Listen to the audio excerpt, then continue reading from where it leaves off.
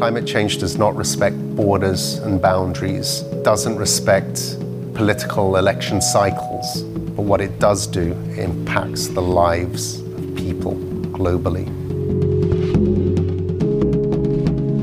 Our blood, sweat and tears brought about the Industrial Revolution, and for too many of us now we are on the front line of the climate crisis. The hottest summers of today may be the coolest summers of tomorrow. The climate crisis is a case study in moral and economic injustice. You're listening to The Lid Is On with me, Connor Lennon. Now, it's been a hectic week as expected here at UN headquarters. My colleagues have been doing a sterling job turning around the many speeches delivered by world leaders since Tuesday during the general debate that comes around every year at the beginning of each new General Assembly session. And if you're in the area and you fancy having a drive around Manhattan, I would suggest you give it a miss. The roads around the headquarters have been blocked all week, and it's going to remain that way until all the leaders go home early next week after it all finishes on Monday. As I said in our last bonus episode Monday, we're taking a look at the latest discussions surrounding the climate crisis on today's Real episode. Although a host of global issues have been raised this week, the climate crisis has been a constant topic of concern, going up to the most senior levels of the organisation. There have been dozens, if not hundreds of events in New York. We can't go through them all, but we wanted to take you through some of the big ones. On Monday, we brought you the UN News interview with Secretary-General Antonio Guterres, in which he went beyond talking about a climate crisis to warn that we risk heading towards climate suicide. He also talked about the need to transform education and the fight against hate speech. And if you haven't heard that, do take a listen. Monday was also the day the SDG moment took place. Now, if you haven't seen one of these moments are a chance to reflect on the progress of the Sustainable Development Goals, or SDGs, which make up the UN's 2030 agenda, which is described as a blueprint for a better future for people and the planet. This year saw the General Assembly transformed during an impressive light show, taking in forests and oceans, along with a warning that the planet is at real risk. Here's a flavour of the event. We meet today at a critical point at our world, at a time when global solidarity is more important than ever. As countries continue to struggle from the devastating effects of the COVID-19 pandemic, as the climate crisis upends lives and livelihoods, as conflicts rage, and as poverty, displacement, hunger, and inequalities destroy the very foundation of the more just world that we have fought for such a long time. We have seen what an abundant reliance on fossil fuels and an industrial revolution has done for us. And yes, for people of color, we say that we are now the victims of double jeopardy because our blood, sweat and tears brought about the Industrial Revolution. And for too many of us now, we are on the front line of the climate crisis. How can I ask you to do good when we've barely withstood our greatest threats yet? The depths of death, despair, and disparity, atrocities across cities, towns, and countries, lives lost, climactic costs, exhausted, angered.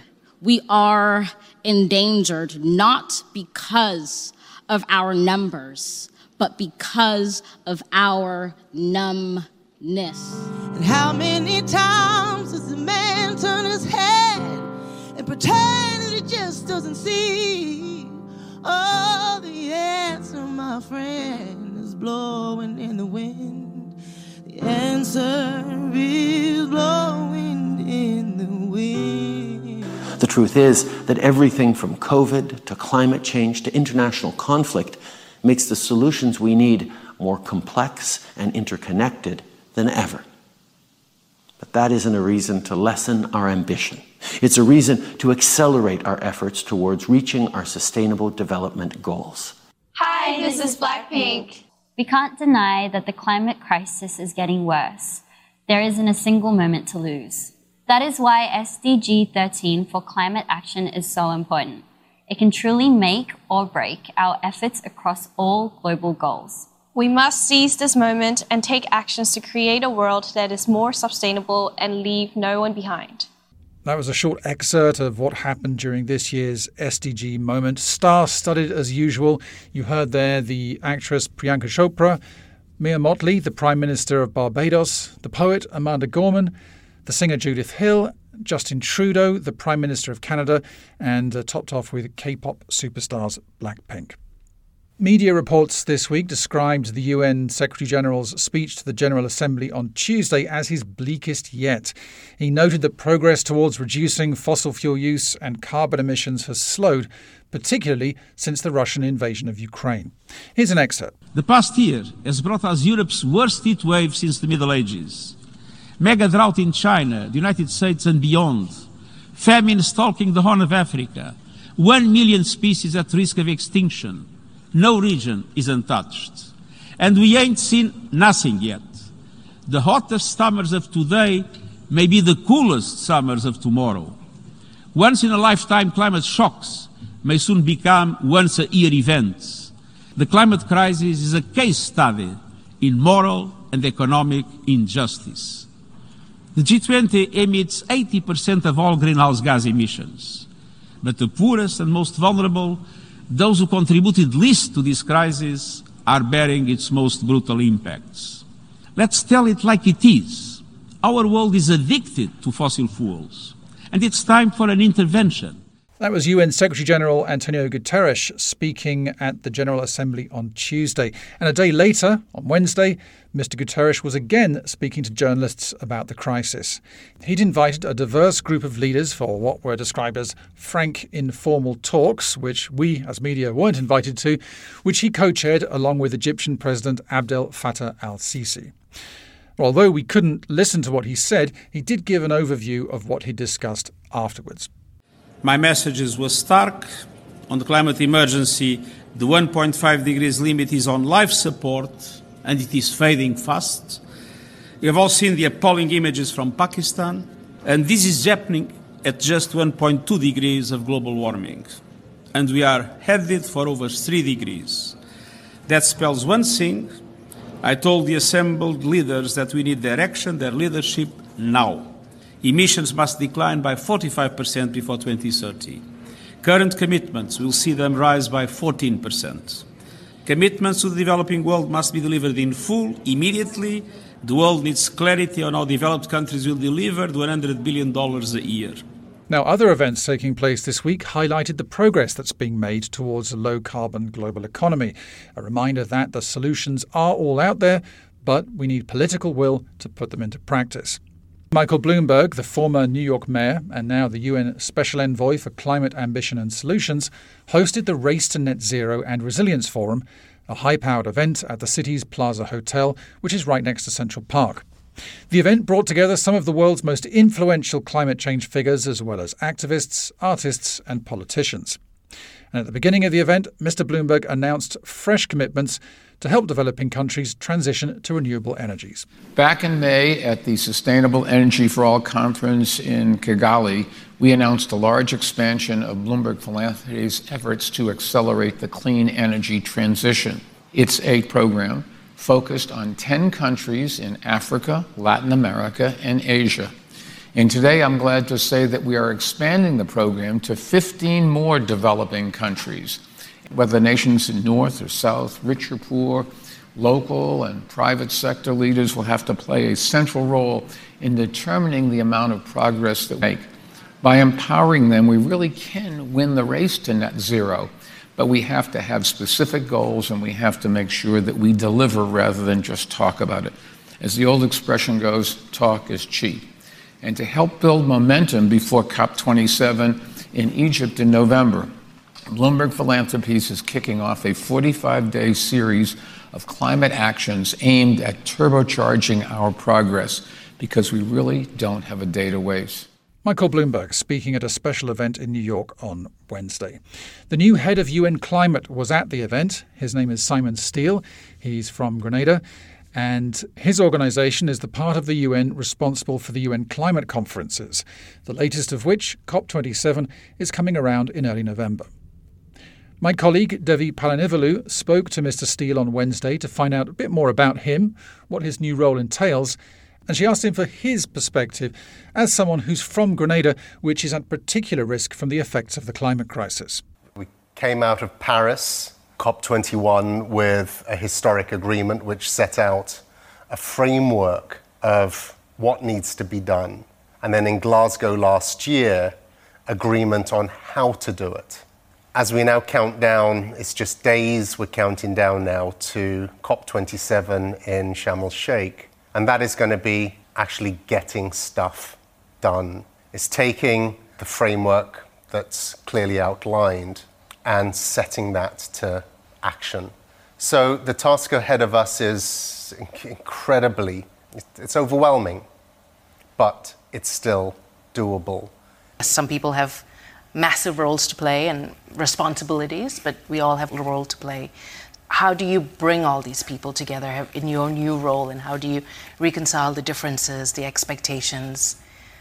Well, in terms of what I personally bring to this, first of all, the first thing, I have lived it. You know, I've lived in a climate vulnerable region for a significant part of my life. That is where my family are. That's where I call home. That's where my roots lie. So I've lived it.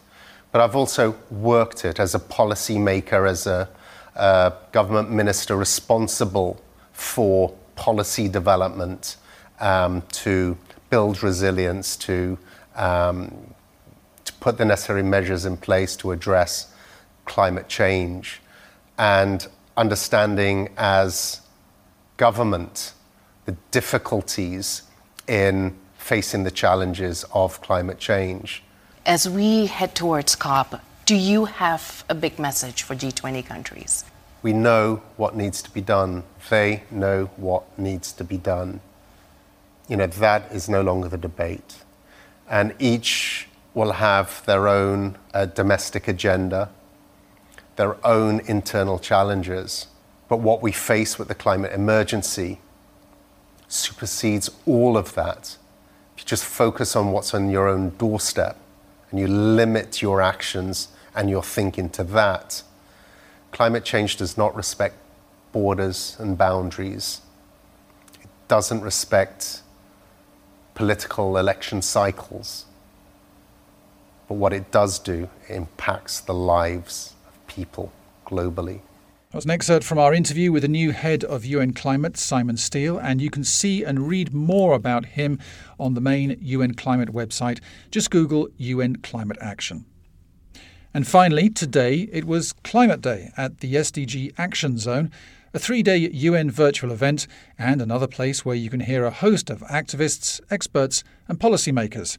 And I recommend you check out some of those videos. It was hard to choose one person, but I thought we'd end with Prince EA, a spoken word artist and poet. And here's a clip from his contribution to the Action Zone, Man vs. Earth. Contrary to popular belief, millions are waking up out of their sleep, seeing our home being taken right up under our feet. We cannot allow our history to be written by the wicked, greedy and loony. It is our duty to protect Mother Nature from those who refuse to see her beauty. Call me crazy, but I believe we should have the right to eat food that's safe, with ingredients we can pronounce. Drink water that is clean, marvel at trees, breathe air free of toxins. These are natural rights, not things that can be bargained for in Congress. See, they want you to feel powerless, but it has been said that something as small as the flutter of a butterfly's wing can cause a typhoon halfway around the world. But when enough people come together, we too will make waves and wash the world into a new era filled with love and connection, freedom for all without oppression. But it is up to you, yes, you watching this behind this screen, to make the effort, because time is of the essence, and only together can we make it to the 4th second. Prince EA's powerful call for climate action at the SDG Action Zone, which took place earlier today. And you can watch the full performance and all the other talks, roundtables and conversations online. That's it for this week, but I'll be back next Friday when we'll be talking about a very different topic, cyber terrorism, and what the UN is doing to counter it. As one of our speakers said, we're now counting down the days until COP27 in Egypt. Our team will be there, bringing you daily coverage of this important event. and we'll be kicking that off on the 4th of November. Don't forget to like and subscribe to The Lid Is On, and if you have any comments and suggestions, you can email me at connor.lennon@un.org. That's CONOR.LENNON@un.org. Have a great week. I hope to hear from you, and I'll be back next Friday.